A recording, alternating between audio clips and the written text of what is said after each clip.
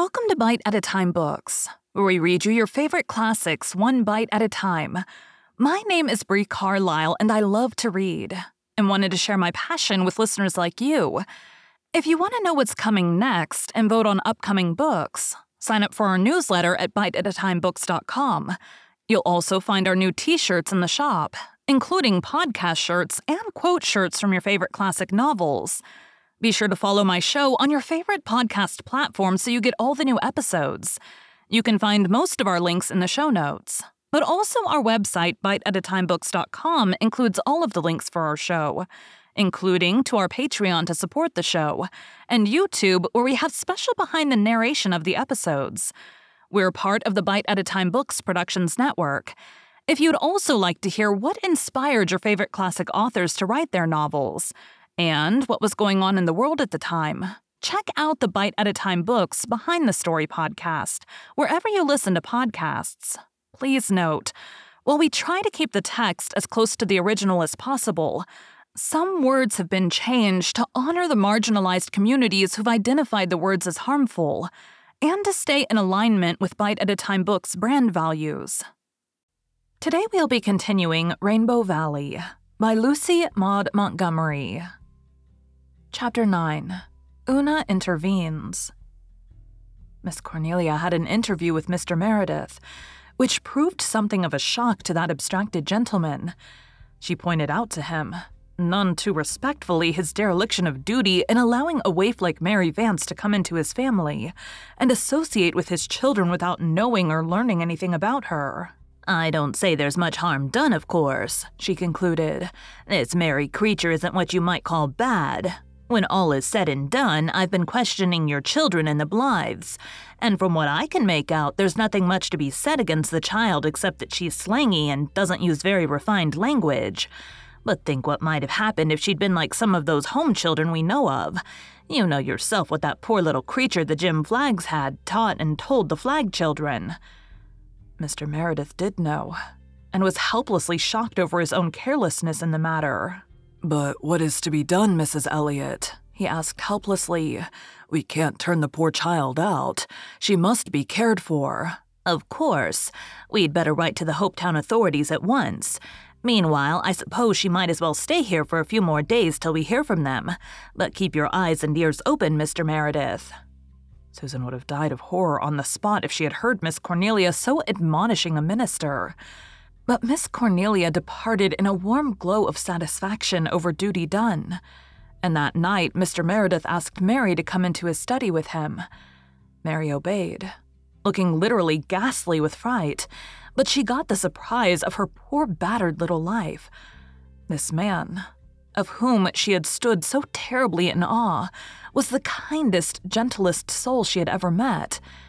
Before she knew what happened, Mary found herself pouring all her troubles into his ear, and receiving in return such sympathy and tender understanding as it had never occurred to her to imagine. Mary left the study with her face and eyes so softened that Una hardly knew her. "Your father's all right when he does wake up," she said with a sniff that just escaped being a sob. "It's a pity he doesn't wake up oftener. He said I wasn't to blame for Mrs. Wiley dying, but that I must try to think of her good points and not of her bad ones. I don't know what good points she had, unless it was keeping her house clean and making first-class butter. I know I most wore my arms out scrubbing her old kitchen floors with the knots in it, but anything your father says goes with me after this." Mary proved a rather dull companion in the following days, however. She confided to Una that the more she thought of going back to the asylum, the more she hated it. Una racked her small brains for some way of averting it, but it was Nan Blythe who came to the rescue with a somewhat startling suggestion. "Mrs. Elliot might take Mary herself. She has a great big house, and Mr. Elliot is always wanting her to have help. It would be just a splendid place for Mary, only she'd have to behave herself." "Oh, Nan, do you think Mrs. Elliot would take her?" "It wouldn't do any harm if you asked her," said Nan. At first, Una did not think she could. She was so shy that to ask a favor of anybody was agony to her, and she was very much in awe of the bustling, energetic Mrs. Elliot. She liked her very much, and always enjoyed a visit to her house, But to go and ask her to adopt Mary Vance seemed such a height of presumption that Una's timid spirit quailed. When the Hopetown authorities wrote to Mr. Meredith to send Mary to them without delay, Mary cried herself to sleep in the manse attic that night, and Una found a desperate courage. The next evening, she slipped away from the manse to the Harbor Road. Far down in Rainbow Valley, she heard joyous laughter, but her way lay not there. She was terribly pale and terribly in earnest, so much so that she took no notice of the people she met. And old Mrs. Stanley Flagg was quite huffed and said Una Meredith would be absent-minded as her father when she grew up. Miss Cornelia lived halfway between the Glen and Four Winds Point, in a house whose original glaring green hue had mellowed down to an agreeable greenish gray. Marshall Elliott had planted trees about it and set out a rose garden and a spruce hedge. It was quite a different place from what it had been in years agone. The manse children and the Ingleside children liked to go there. It was a beautiful walk down the Old Harbor Road, and there was always a well-filled cookie jar at the end. The misty sea was lapping softly far down on the sands. 3 big boats were skimming down the harbor like great white seabirds. A schooner was coming up the channel. The world of Four Winds was steeped in glowing color, and subtle music, and strange glamour, and everybody should have been happy in it. But when Una turned in at Miss Cornelia's gate, her very legs had almost refused to carry her. Miss Cornelia was alone on the veranda. Una had hoped Mr. Elliott would be there. He was so big and hearty and twinkly that there would be encouragement in his presence. She sat on the little stool Miss Cornelia brought out and tried to eat the donut Miss Cornelia gave her. It stuck in her throat, but she swallowed it desperately, lest Miss Cornelia be offended. She could not talk. She was still pale, and her big, dark blue eyes looked so piteous that Miss Cornelia concluded the child was in some trouble. "What's on your mind, dearie?" she asked. "There's something that's plain to be seen." Una swallowed the last twist of donut with a desperate gulp. "Mrs. Elliott, won't you take Mary Vance?" she said beseechingly. Miss Cornelia stared blankly. "Me? Take Mary Vance? Do you mean keep her?" "Yes, keep her. Adopt her," said Una eagerly, gaining courage now that the ice was broken. "Oh, Mrs. Elliott, please do. She doesn't want to go back to the asylum. She cries every night about it. She's so afraid of being sent to another hard place. And she is so smart. There isn't anything she can't do. I know you wouldn't be sorry if you took her." "I never thought of such a thing," said Miss Cornelia rather helplessly. "Won't you think of it?" implored Una. "But, dearie, I don't want help. I'm quite able to do all the work here. And I never thought I'd like to have a home girl if I did need help." The light went out of Una's eyes. Her lips trembled. She sat down on her stool again, a pathetic little figure of disappointment, and began to cry. "Don't, dearie, don't," exclaimed Miss Cornelia in distress. She could never bear to hurt a child. "I don't say I won't take her, but the idea is so new it has just kerflummoxed me. I must think it over." "Mary is so smart," said Una again. So I've heard. I've heard she swears too. Is that true?" "I've never heard her swear exactly," faltered Una uncomfortably. "But I'm afraid she could." "I believe you. Does she always tell the truth?" "I think she does, except when she's afraid of a whipping." "And yet you want me to take her." "Someone has to take her," sobbed Una. "Someone has to look after her, Mrs. Elliott." "That's true. Perhaps it is my duty to do it," said Miss Cornelia with a sigh. "Well, I'll have to talk it over with Mr. Elliott, so don't say anything about it just yet. Take another donut, dearie." Una took it and ate it with a better appetite. "I'm very fond of donuts," she confessed. "Aunt Martha never makes any. But Miss Susan at Ingleside does, and sometimes she lets us have a plateful in Rainbow Valley. Do you know what I do when I'm hungry for donuts and can't get any, Mrs. Elliott?" "No, dearie. What?" "I get out my mother's old cookbook and read the donut recipe, and the other recipes. They sound so nice. I always do that when I'm hungry, especially after we've had ditto for dinner. Then I read the fried things and the roast goose recipes. Mother could make all those nice things.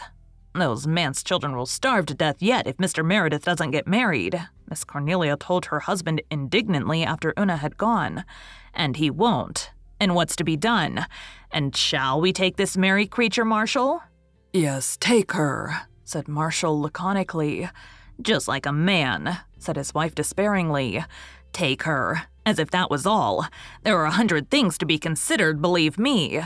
Take her, and we'll consider them afterwards, Cornelia, said her husband. In the end, Miss Cornelia did take her, and went up to announce her decision to the Ingleside people first. Splendid, said Anne delightedly. I've been hoping you would do that very thing, Miss Cornelia. I want that poor child to get a good home. I was a homeless little orphan just like her once. I don't think this merry creature is or ever will be much like you, retorted Miss Cornelia gloomily. She's a cat of another color, but she's also a human being with an immortal soul to save. I've got a shorter catechism and a small-tooth comb, and I'm going to do my duty by her. Now that I've set my hand to the plow, believe me. Mary received the news with chastened satisfaction. It's better luck than I expected, she said. You'll have to mind your P's and Q's with Mrs. Elliot, said Nan. Well, I can do that, flashed Mary. I know how to behave when I want to just as well as you, Nan Blythe. You mustn't use bad words, you know, Mary, said Una anxiously. I suppose she'd die of horror if I did, grinned Mary, her white eyes shining with unholy glee over the idea. But you needn't worry, Una. Butter won't melt in my mouth after this. I'll be all prunes and prisms. Nor tell lies, added Faith. Not even to get off from a whipping? Pleaded Mary. Mrs. Elliot will never whip you. Never, exclaimed Di. Won't she? Said Mary skeptically. If I ever find myself in a place where I ain't licked, I'll think it's heaven all right. No fear of me telling lies then. I ain't fond of telling 'em. I'd rather not if it comes to that. The day before Mary's departure from the manse, they had a picnic in her honor in Rainbow Valley. And that evening, all the manse children gave her something from their scanty store of treasured things for a keepsake. Carl gave her his Noah's Ark, and Jerry his second-best Jew's harp. Faith gave her a little hairbrush with a mirror in the back of it, which Mary had always considered very wonderful. Una hesitated between an old beaded purse and a gay picture of Daniel in the lion's den, and finally offered Mary her choice. Mary really hankered after the beaded purse, but she knew Una loved it, so she said, Give me Daniel.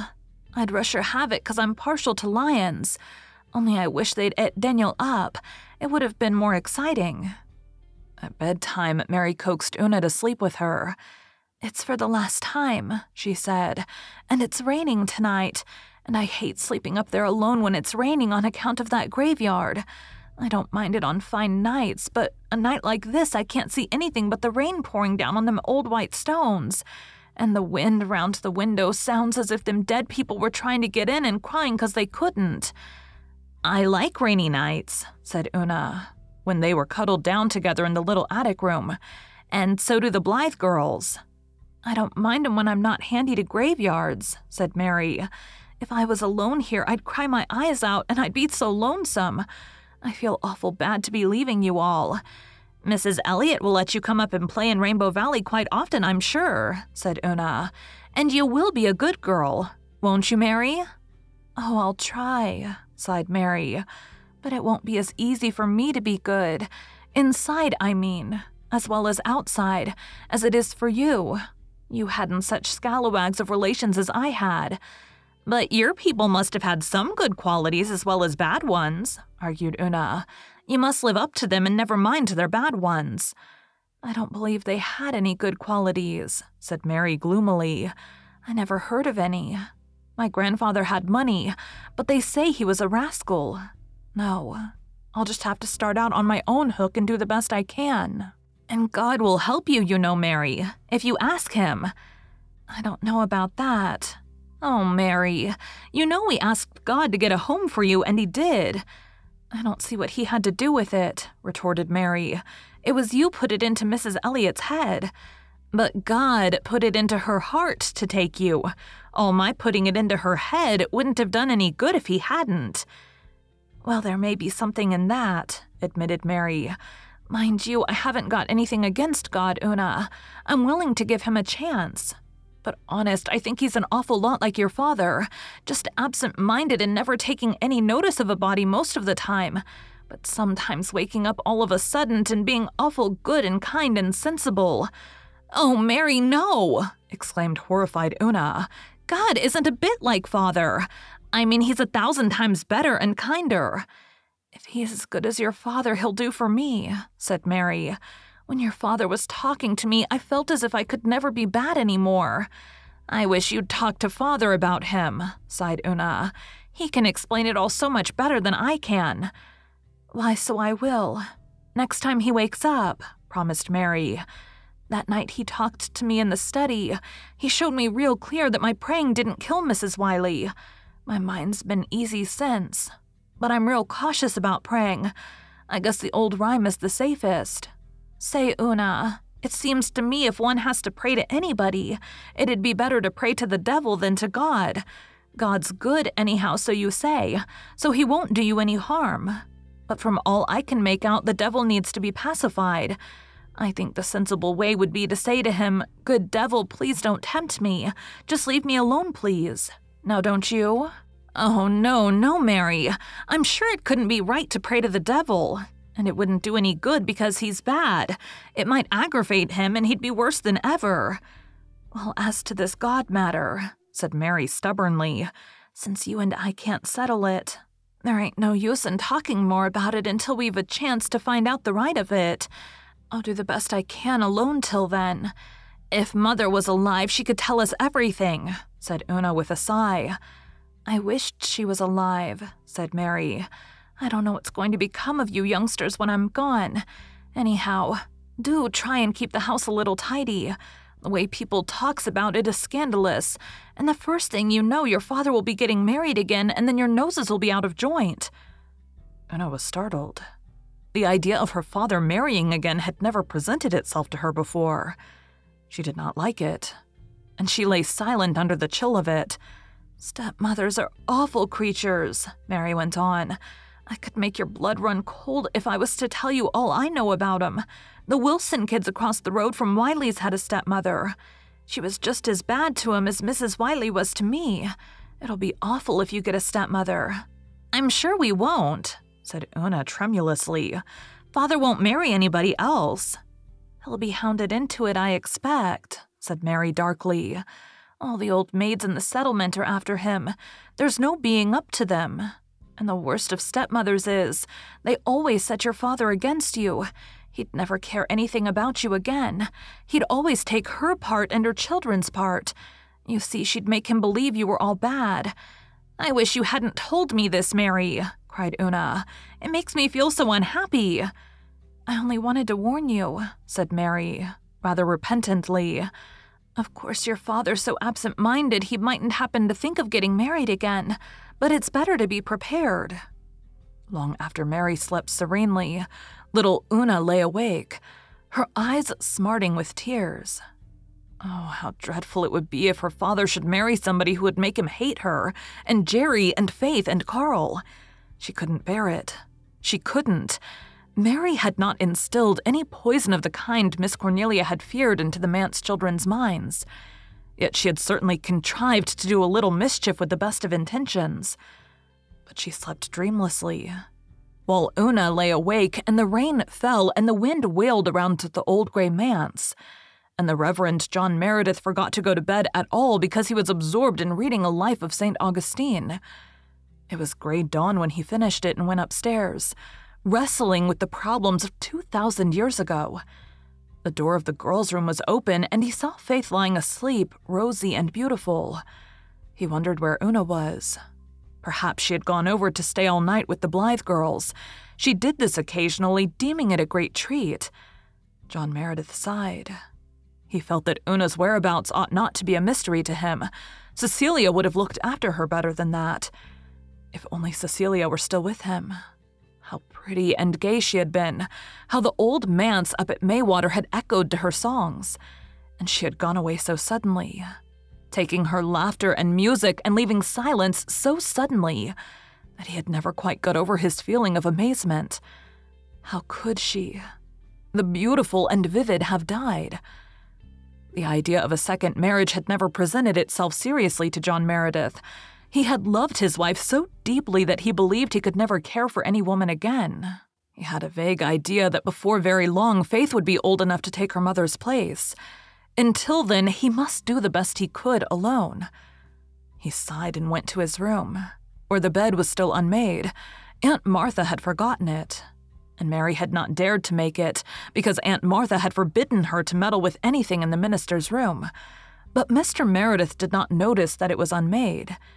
His last thoughts were of St. Augustine. Thank you for joining Bite at a Time Books today, while we read a bite of one of your favorite classics. Again, my name is Bree Carlisle, and I hope you come back tomorrow for the next bite of Rainbow Valley. Don't forget to sign up for our newsletter at biteatatimebooks.com and check out the shop. You can check out the show notes or our website, biteatatimebooks.com, for the rest of the links for our show. We'd love to hear from you on social media as well.